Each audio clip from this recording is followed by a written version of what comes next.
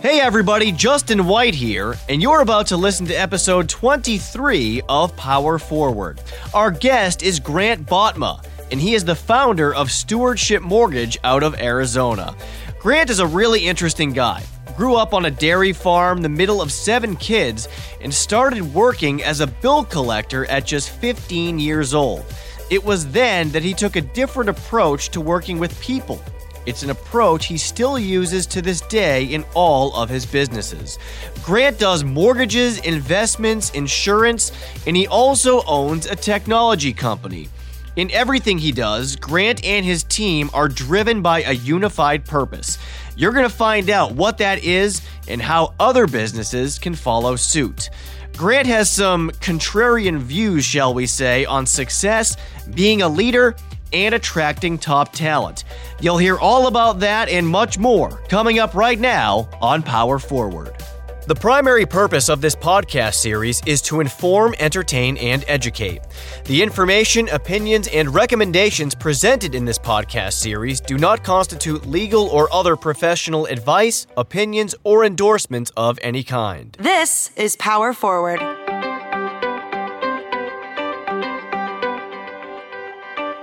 All right, welcome back to Power Forward. Justin White alongside Mateen Cleaves. Mateen, what's happening, my friend? Woo! Justin, just living a dream, and please don't wake me up. There it is. We got to get it in there. Mateen, let me ask you this, because you have been a part of great teams, championship teams, both in the basketball world and now in the business world with our company.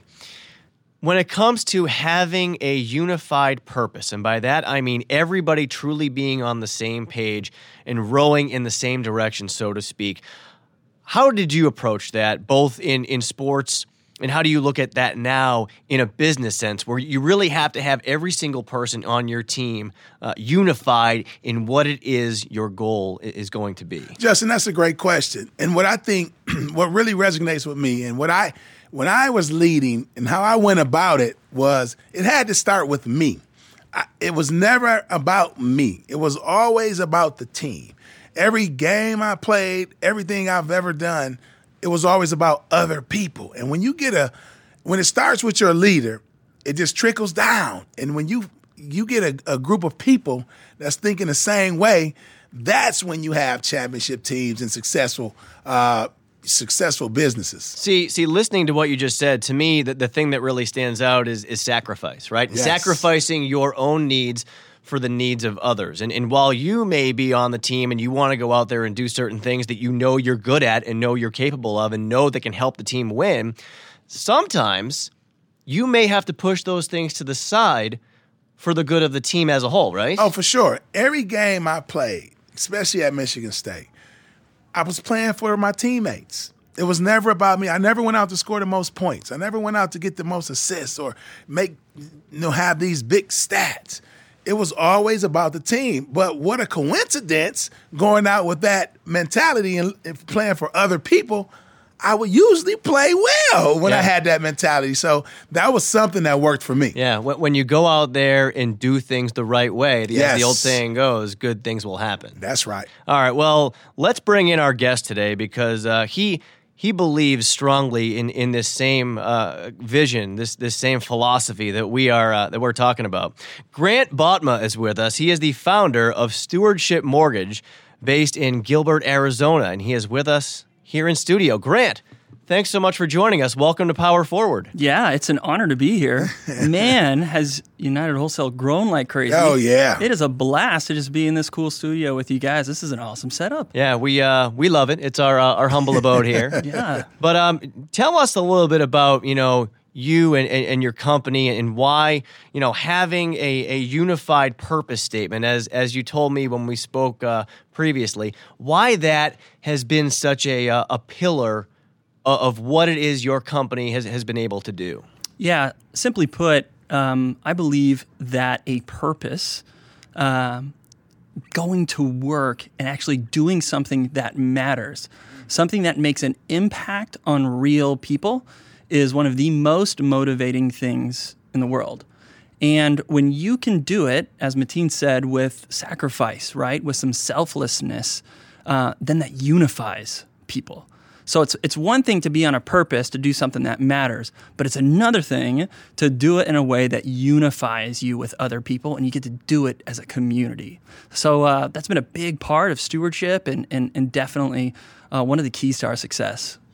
To back it up, I guess, because that was great, and I have thoughts on that. The unification part of what you just said, but I guess to take a step back, tell our listeners out there a little bit about yourself. You're obviously in the mortgage industry. You're a mortgage broker. You're also a financial advisor. You do investments. You do insurance. You do a little bit of everything. But give our listeners out there a little bit of a peek inside your world and what you do. Yeah. So the company I own is called Stewardship, and we do home loans as a brokerage, insurance as an independent insurance agency, and investments as an investment advisory. So we help people with their finances. Our community kind of knows us, and our kind of niche and name is we love people through finances. And that's our purpose, is to genuinely try to put our customers' needs first together as a team and serve them well and love them well in their finances. And if we don't do that, what happens is the people in our community, their finances don't get handled well. And if that happens, it impacts relationships. The number one cause of divorce is money fights. The number one relational issue, reasons, it's all tied to money. So for us, it's super important that we're taking care of our community as it pertains to finances, and that's the mission that we're on together. Wow. And listening to you wear a few different hats. You guys do a multiple of things. There are some people that like to say, well, you should just concentrate on one thing. If you want to be great and you want to be successful, you should just concentrate on one thing. But it seemed like that's not your attitude. No. And probably what will be discovered throughout this interview is I'm very much a contrarian. If somebody's saying, hey, go do one thing, I'm going to go, no, I can do it the other way. I've just always been kind of that guy. You drive downtown, you see the big buildings. I don't get intimidated and think like, well, those companies or those people that started that are super special. I mean, they are because they worked hard, but they're no different than me. And here's the thing that I think people should hear. They're no different than you, the person who's listening right now, right? And for me, I got passionate about this topic, about genuinely caring about people through their finances. Man, when I started in the mortgage industry, it was crazy. And it was really sad watching some of the stuff that happened. And to me, I thought it was wrong. And I wanted to change it. And not to be that, hey, look, I'm going to be a knight in shining armor on a white horse and the only one doing that. There's a lot of great mortgage companies out there. There's a lot of great finance companies out there. But I just wanted to be another one in my community that was doing it the right way, that was genuinely putting the customer's needs first. So yeah, for me, I am doing one thing, Mateen, but that one thing isn't the mortgages. The one thing is genuinely loving people through finances, and we're finding any area of the finances that we can serve them in. You talked about, finance being such a huge part of people's lives and, the negative impact it can have if things don't go well. When did you first kind of latch onto this? How did that work where you kind of saw an opportunity to really go out there and be a person who could educate people on the right things to do financially and obviously then spinning that forward, the positive effect that could have on the rest of their lives? Man, it started at a young age. So if I rewind all the way back to high school, I'm 15 years old, and there's this company that many people know of, Discover Card, right? And they had a job fair at our high school. And part of the rules, because they were at our high school, even if you weren't of age to work there, they still had to interview you because they were there at the high school. So I lined up because I didn't want to go to class, and I was part of the interview. And apparently they liked what I did in the interview because by the time I got home, there was a message on the home answering machine. They were asking my dad for permission for me to come work there. So at a very young age, I got to work as a credit card collector. Okay. Wow. And what happened through that process is I'm calling people who are past due on debts. And again, a little bit of a contrarian, right? So you were supposed to kind of pressure people into paying. And I wasn't down with that. To me, it didn't make sense. If they were past due on a credit card, they were likely past due on a bunch of other stuff too. Right. So instead of calling and asking for money the first time, I called them and asked them, what's going on? Why are you past due? How's life going? What's happening? So you'd hear about the job they lost, the medical thing that happened, or the family thing that was going on. And I would just listen and I'd take really, really good notes. And then from there, the next call I would make, I would ask them about that situation because the notes would show up on the computer and I would say, hey, look, how's your grandma doing? Or, hey, did you find a job? How's things going? And eventually what happened is when they had money, who was the first person that they would call to pay, right? Right. So now, a couple months into the job, my inbound phone line is ringing off the hook, and I'm winning these awards and doing different things at Discover Card, and they're like, what's this 15-year-old, 16-year-old kid doing, you know? And it was just all that mindset of just genuinely trying to care for their needs before my own. And it sounds like novel, like, oh, Grant, you're really a great guy. But to be honest with you, I was 15. I didn't need the money really. Right. It's not like I was trying to pay bills or care for like a family. I just did it, and it worked out. So Yeah, that's heady stuff for a 15-year-old. Oh, man. Years ahead of the game. And you talk about that care, and I just want to comment on that because I think some people go about it the wrong way. I asked a room full of people the other day. I said, how do you show someone you care? And they said, you do this, you do that, you do that. Just care. Because if you genuinely care about people, you do the right thing. And you'll go over and beyond for them. And let me ask you this, because it seems like what drives you is helping people. Yes. You're in the mortgage industry, but it's not the money.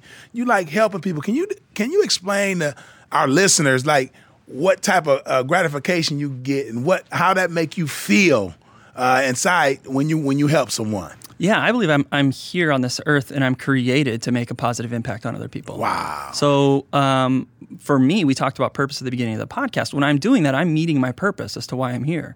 It's kind of like I teach my kids. If they jump up and down on the couch like it's a trampoline, they're using it for something different than what it was made.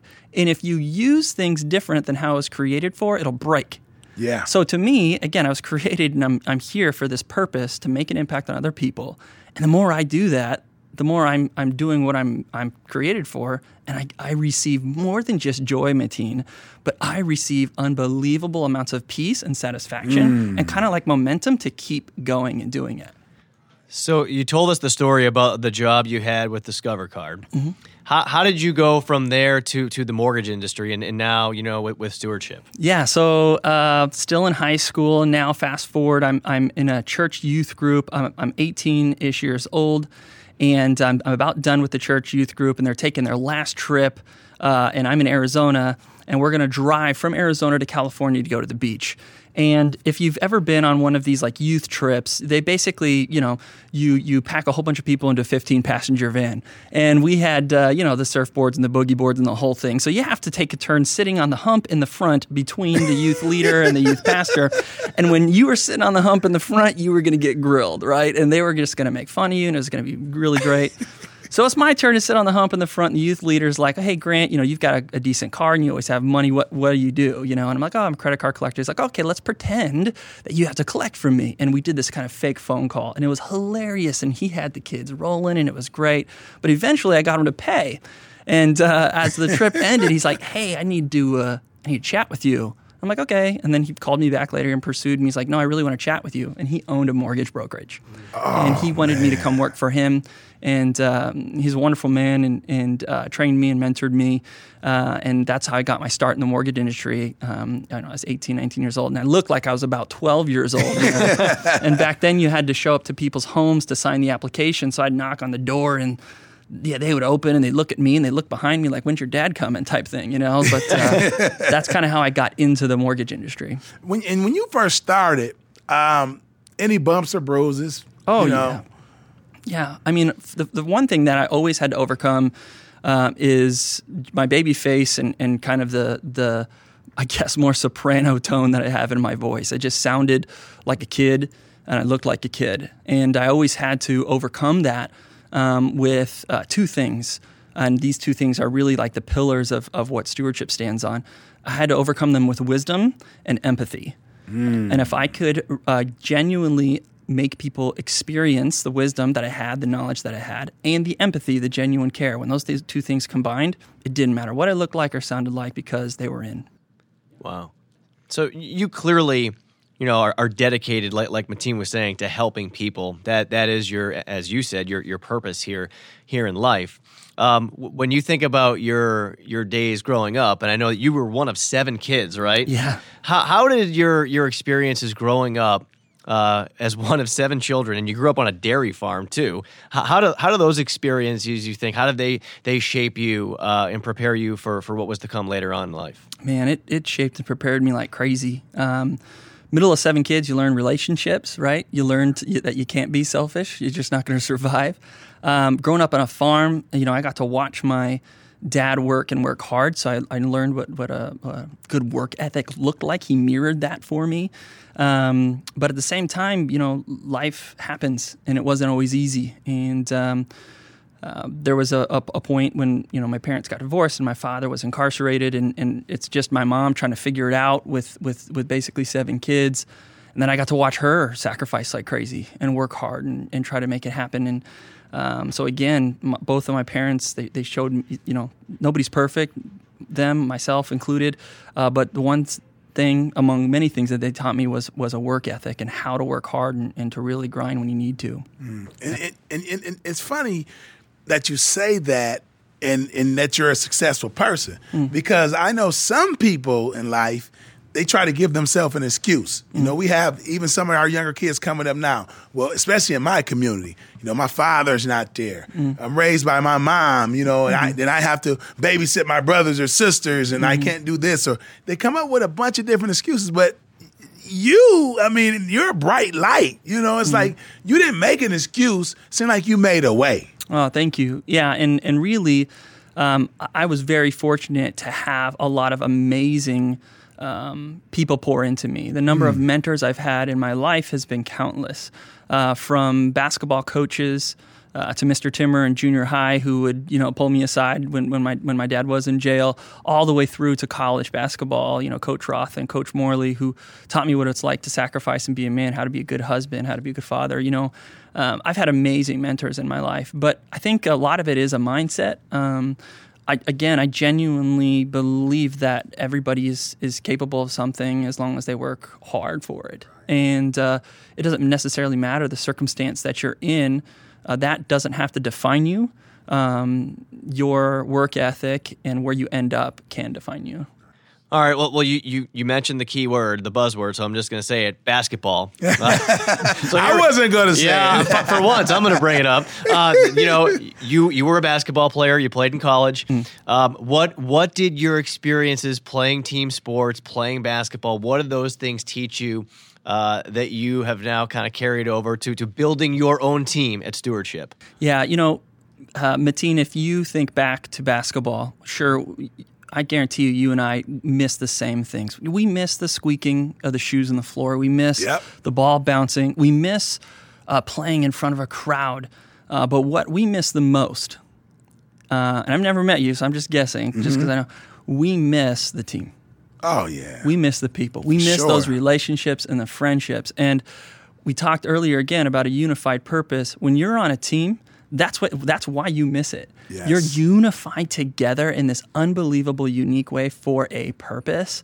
And playing team sports, playing in college basketball, that's really what carried over into Stewardship and beyond. And I was blessed enough to win a national championship in college back in 2000 with Michigan State. And those relationships that I built with that team are lifelong relationships. We're coming up on our 20-year reunion, and all the guys will get together, and I get emotional just thinking about, hanging out with those guys. And most successful team or successful companies, those are lifelong relationships. Oh, yeah. That's something that you don't just turn your back and it's over, after that last game. You'll keep those relationships for the rest of your life. Oh, yeah. Like you, currently working with people that you've played basketball with, same thing. I've got one of my business partners on the insurance side. I played basketball with him. The guy who runs kind of our automation and ads and stuff behind the scene, I played basketball with him. Those are two of my best friends. And you don't have to question those guys. They're going to work hard every day. You know what? That's a great point that you're making. That's a funny story, because the guy that is doing the automation and the data and the computer stuff behind the scenes, like when I tell people that he does that, they're like, what? Marshall does what? His name's Marshall. Because he's a basketball guy. He's a coach. And he's the guy that you had to help type stuff on the computer because he had no idea what he was doing. But to me, it's like, I can teach anybody to do a thing, but I can't trust everybody. Right. And if I've been through the trenches with him, I've already been unified with him on a purpose together selflessly. He was the floor general like you, passing me the ball when he probably shouldn't have, trusting me that I would, put a bucket. And, it was just I trust him implicitly. I trust him, with almost anything and everything now in my life, including something super precious to me, which is the business. And man, he just excels. So you bring up the word trust, and to me that translates to culture, right? To build a good culture, you have to have people that you trust. When you looked at building your company culture, where did that fall for you in the pecking order, so to speak, in terms of the priorities? Because, when you're starting a business, there are a lot of different things to think about, but where did culture come into play for you? Well, that was a journey that it wasn't something that just came from the beginning. Look, I went to a college and I double majored in Christian ministries and business administration. So I had some classical education as far as business management was concerned. And I tried to apply those things to my company. And to be honest with you, it didn't go well. A lot of the things that were taught in classical business school and management, it didn't jive. So I had to kind of, a couple years in, hit the reset button and dive into social science and behavioral science and why our brains work the way they do. I went away from the management books and went more into psychology and studying, how, again, the human brain operates and why our society makes the decisions they make. And I adjusted my culture from there. And it was then that culture was a big deal. And you said trust. And trust is a huge part of the culture. And one of the things that classical management says is trust is earned. I actually believe it's opposite. I think trust is given. Okay? Trust is given. So I give trust to all of my team right away. Rather than saying, you know what? If you perform here, then you behave, then we'll say you belong and you're a part of the team, right? No, I go the other way around. From day one, I let them know that you belong. You are on this team, and I am giving you my trust.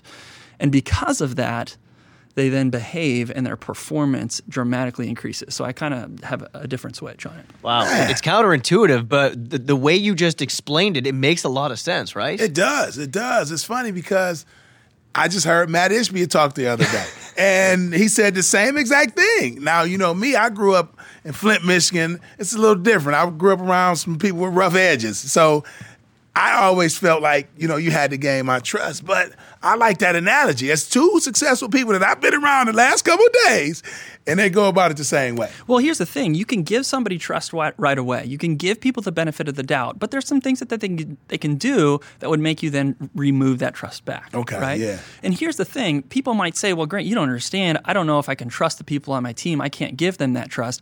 I would say this. That's a you problem because you hired them. You need to make sure that when you're hiring people and you're bringing people on your team, that they are trustworthy folks, or more importantly, you as a leader are willing to give trust. So again, a you problem if you're not giving it. You brought me exactly to the next question I wanted to ask you because of the fact that you do give trust right away. To me, that would mean you really have to do your due diligence on the people that you're going to bring onto your team and make sure, like you said, that they are bought into that unified purpose that you already have in place. Yeah, for sure. Hiring is a labyrinth, man. It is a tough thing to try and figure out. And it's a really, really big deal. You have to do it the right way. And I'm fortunate and grateful to have an amazing team. I'm quite literally, we don't have the success that we have without them. We recently won Inc. 5000 Fastest Growing Company in America award. Woo-hoo! We are the guys on my team are top 1%ers here at UWM. And they're just high performing folks that are unbelievably trustworthy. They're amazing people. And part of that has to do with the intentionality that's part of the hiring process. Again, I don't necessarily care about the skills. Too often people are looking at a resume and they want to see the credentials, right? No, not me. I'm looking at the resume so I can see what the email address is so I can go ahead and stalk them on social media, right? I want to see what they got. Is it all selfies? Are they all about themselves? Or are there other people out there tagging them in pictures because they're volunteering at places or because they made an impact on somebody's life, right? I'm then going to ask, for something really awkward, like a video for them to send in less than 5 minutes. And in that 5 minutes, I'm going to ask them, hey, why did they think that they should come work and be a part of my company? And what I'm looking for are words, phrases, and statements that align with the unified purpose my team is already on. Can they get on the bus? are they going to naturally do that? Because I can teach somebody how to do mortgages. I can teach somebody how to do insurances. You can teach somebody that. But I can't teach somebody to love well. I can't teach somebody to be selfless as a reaction or as a habit, you know?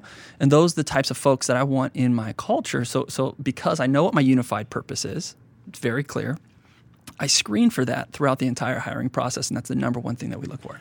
So during the interview process, was there someone that, was smart? Very skilled at what you were looking for, but did not align with the way you do things? Did you ever have a situation like that? 100%. And everybody listening knows that person. They know the person who's an unbelievable, say, salesperson, whose numbers are really, really great. It's the guy in the basketball team that if you give them the ball every time, they could score 30 points, but they're probably going to take 30 shots. Yeah. You know what I'm saying? Mm-hmm. And they're not maybe going to play defense or get back on defense so quickly, or they're not going to spread the floor and have the right type of spacing that you need so that you can do the things you want to do.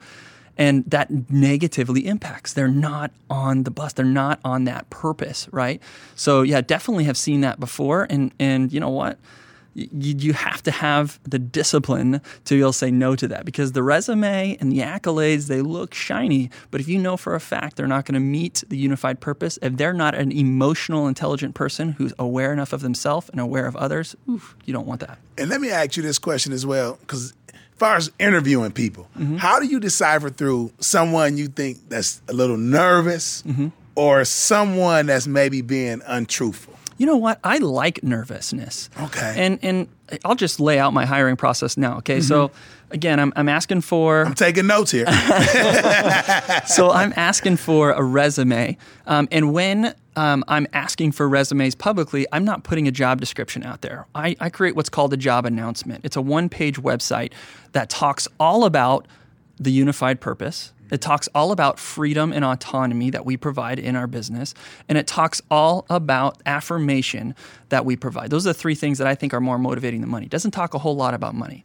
So the people that are coming my direction are not people who are just looking for the most high-paying thing. Because again, how I'm attracting them isn't by saying we pay all this money. I'm attracting them by saying you can be on a purpose with a team, you have freedom and trust, and you're going to get affirmed and learn to be a master of a craft, right? That means I'm going to be attracting people who are likely already gainfully employed. Gainfully employed folks are most likely trustworthy. Yeah. So that's kind of where that starts, right? So then from there, that's when I ask for that video. And in the video, what I'm looking for is somebody who can talk about the unified purpose, maybe even sees it on our website and has done enough research or has followed me on social media, and then they're talking about it. And then after that, I'm going to ask for an email. And there's 4 or 5 questions that I'm intentionally asking. But in that, I'm, again, trying to figure out, will they be able to thrive in the type of freedom that I provide? Or do they maybe need more structure? Do they appreciate the type of affirmation that I give? And other things like, how close to the job are they? Yeah. Does the pay work? Stuff like that. But honestly, by the time they come in for the interview, Mateen, I already know I want to hire them. And a lot of times I will be so confident in the interview that I'll turn the interview around and say, hey, look, you thought you came in here that I was going to interview you? No, you interviewed me. And I want to make sure that you know you want to work here. Ask me anything you want. Ask me anything about the company. I want you and your family to be totally on board with coming to be a part of this family. Those are always the best interviews, right? Where you end up interviewing the interviewer just as much as they are interviewing you, the interviewee. At least in my experience, those are just the most impactful interviews, and usually it's the best relationships that form from those situations. But Mateen brought this up earlier, and you kind of alluded to it a little bit, that there have been some bumps along the way. Obviously, no one's going to have 100% shooting percentage. No. And you mentioned to me a story about an employee you had who quit, and you learned some lessons about why this employee quit, and it taught you some things about what you weren't providing for this person. Tell us about that. Yeah, so again, when I first started, I was applying all of the stuff that was in the classical management books. And one of the things was you do these quarterly performance reviews, and in the performance reviews, you set a goal, and you're trying to set a goal for this person that's just outside of their reach. And what the management books teach us is that means they'll try hard and reach for that goal, and they'll maybe achieve greater than what they would normally achieve. Well, what that happened every quarter. He's not meeting these goals that I put out there because I know they're out of his reach. And it's just beating up his confidence. He was having zero affirmation.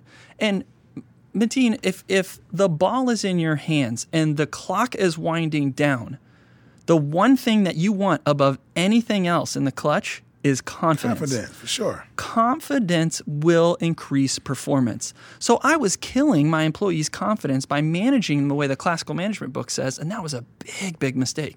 And eventually got to a place where the confidence was so gone that he's like, I don't know if I can do this anymore, and he leaves. Well, luckily enough, I learned my lesson from that, and eventually I got him to come back and work for me because he's an unbelievably trustworthy person, super smart, right? So he comes back to work for me, and he's doing great. I mean, performing super well, doing very well. But eventually, over a period of time, he starts losing some of his passion for the job. And the mortgage industry is kind of tough.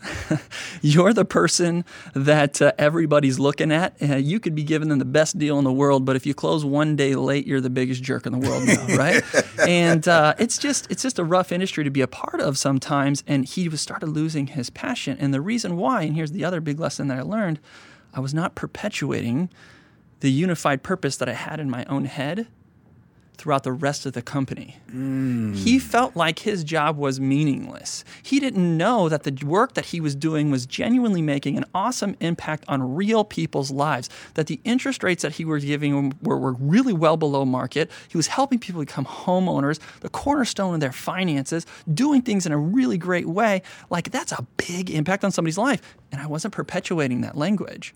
So he didn't think he had a purpose. So what does he end up doing? Well, he ends up quitting to go be a missionary in Thailand to go fight sex trafficking with him. Him and his wife just moved there because there's a purpose there, right? Yes, yes. I mean, that's what he was missing. He was missing a purpose. The passion had waned and he had no purpose, and that was on me.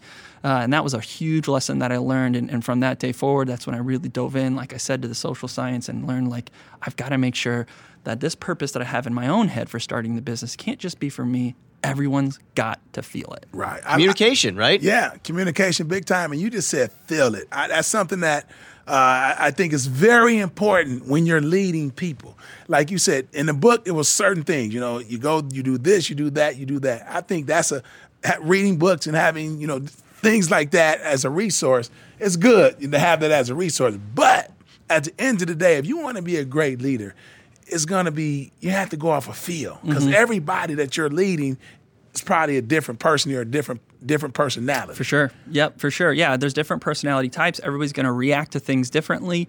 So you have to have that feel. And the more that you can have that feel from your team, the better that you can make them feel what's most important, and that is that they are doing work that matters, that they are doing great things, And that's honestly, today especially, people want that when they go to work. They want to feel like they're making a difference. It's not enough to just go somewhere and do your job and then go home at the end of the day. Most people out there want to have a purpose. Like you said, in the mortgage industry, even here, we got 5,000 plus people. No matter what your role is, you are having an impact on people achieving the dream of home ownership, and it's important to let them know that. Oh, you're 100% correct. It's statistically proven that's what people are looking for. There's been study after study after study, Harvard Business Review, Deloitte, all the big companies out there that are saying and proving what you just said. One of them recently was this. People who are graduating with their master's degrees, right, super qualified people, are willing to take a 25% pay cut to work for a company that has a purpose, that's actually making an impact, versus a company that's not. A 25% pay cut. That's a big deal. So you've talked about all these things that you've learned, the experiences that you've had. You turned it into a book. Yeah. The book is called The Problem Isn't Their Paycheck: How to Attract Top Talent and Build a Thriving Company Culture. You turned that into an online course. Yeah. Tell us a little bit more about that process. It was kind of a weird thing. I fell into it. You start having a little bit of success in the finance world, and other, places want you to come speak at events and do different things. And it was great and really enjoyed it because again, why I'm here, I want to really love people and help people, right? And I was making an impact at these events, but then eventually my assistant comes to me and says, hey, we're traveling a lot and we're not able to get done what you really want to get done. I don't think we can travel as much. And I said, well, I still want to help people. What can I do different? And that's when these things came about. The online course and the book was a way for me to not only take the message that I was sending out to people about company culture and about how we were able to have the success that we had, but it allowed me to go deeper and to give people real examples that they could copy and paste from my business and from my experiences so they don't have to have the same mistakes that I had, and that's really what the book and the course are about. Wow. At one point in my life, I want to write a book. All right. What was the process like for you? Well, like many things, Mateen, perception is not reality. The perception is you're going to sit behind this blank Word document and you've just got to type away. That does not happen, especially with really great publishers. There are many authors out there, guys that I look up to like Michael Hyatt, and he's publishing a book a year, and he follows this exact same process with his team. Essentially, you have what's called a scribe, and they will listen to you and talk to you and create an outline for what this book is. And Mateen, I talked more for my book than I actually wrote. Wow. So I'm able, through some intelligent questions through the publisher, able to just communicate this outline, communicate some of the details and the stories, and then a scribe writes it out together, sends it to me, and then that's when I really go to work typing, right? So I'm not working from something blank. I'm working from the words that I had spoke in previous interviews. And over a period of months, it comes together and it is a book. And there's a team of people with the grammar police to make sure it all looks. Look, you guys, I'm the middle of 7 who grew up on a farm. I was kicking cow patties as a kid. I'm not super intelligent, So you gotta have a team of people behind you to help with that stuff. But hey, if you say you want to write a book, 100%, Mateen, you could do it. And the perception is not reality. It's a fun thing. Going into it, I never wanted to do it. But now looking back after this one, I'm like, I'm ready to do another one. It was so much fun. Man. Yeah. Nice. So, Grant, you wear all these different hats as a business person, and you're out there trying to help people, but you also are a family guy.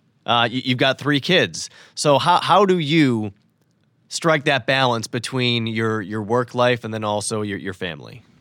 I think the first thing is a paradigm shift that I don't really try to separate my work and my family life. I kind of believe it's all one. Again, I believe I'm here to make an impact on people's lives, to love people well. And that's the purpose that my wife and I have in our marriage. And that's also the purpose that we have as a family. It's often that I repeat back to my kids, I'm like, what is life about? And they all say love. Or they all say others. And then I say, okay, what do we do with others? And they say love, right? And that's kind of our theme. And that's the same thing what I got going on at work.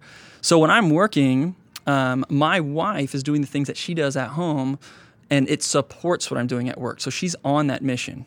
I make her and help her feel that she's on that mission. She's making an impact too. In addition, I also am... my kids are on that same mission. My kids are also doing those things. It's something that we're here and doing together. It's not my business. It's our business. Does that make sense? Yeah, for sure. So as a result, January for me is typically a busy season. And I know that, and I speak about it ahead of time with the family. So what we do is we plan before the busy season to make sure that we can have some really great family time.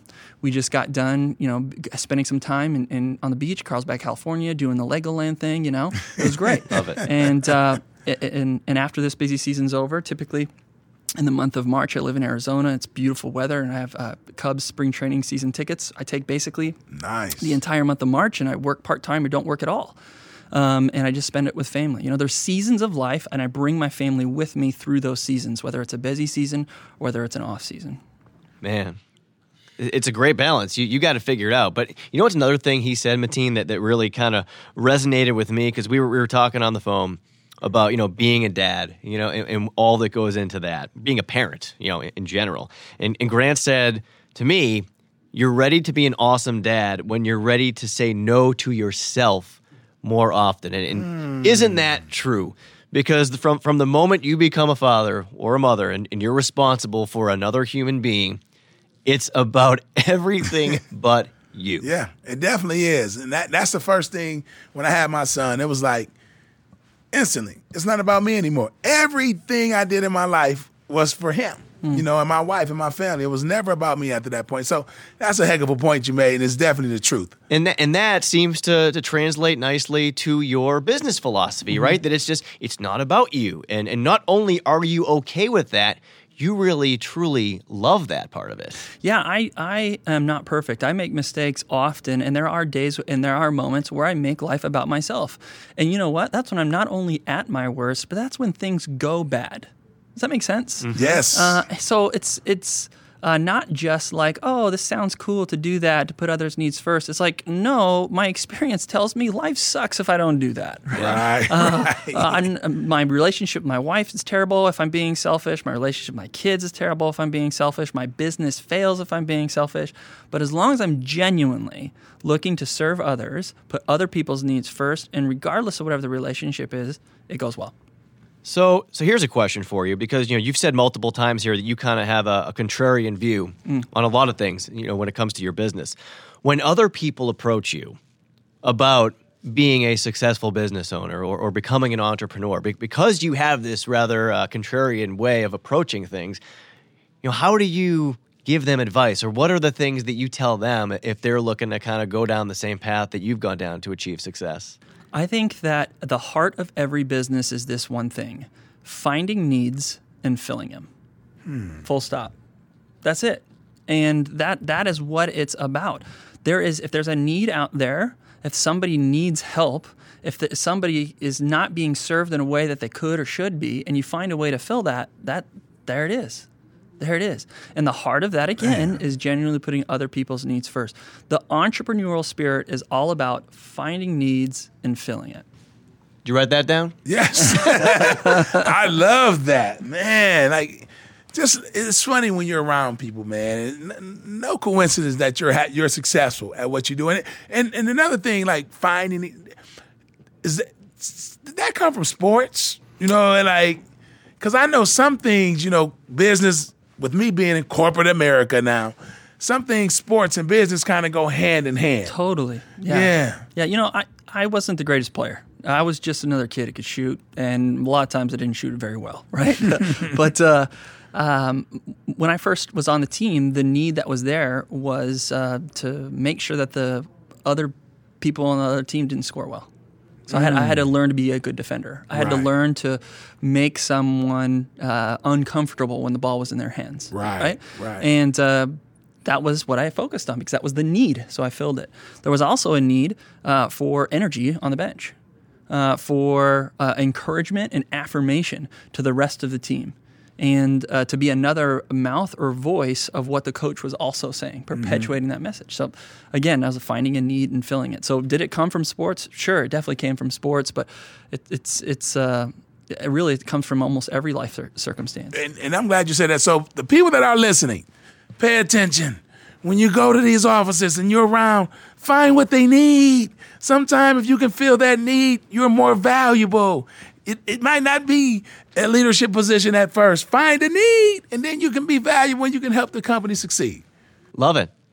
Grant, a lot of the people that we talk to, our guests included, are early risers. They get up at the crack of dawn or way before that, 4 a.m., to jump on the computer, answer emails, or to go work out and get their day started well before anybody else is even out of bed.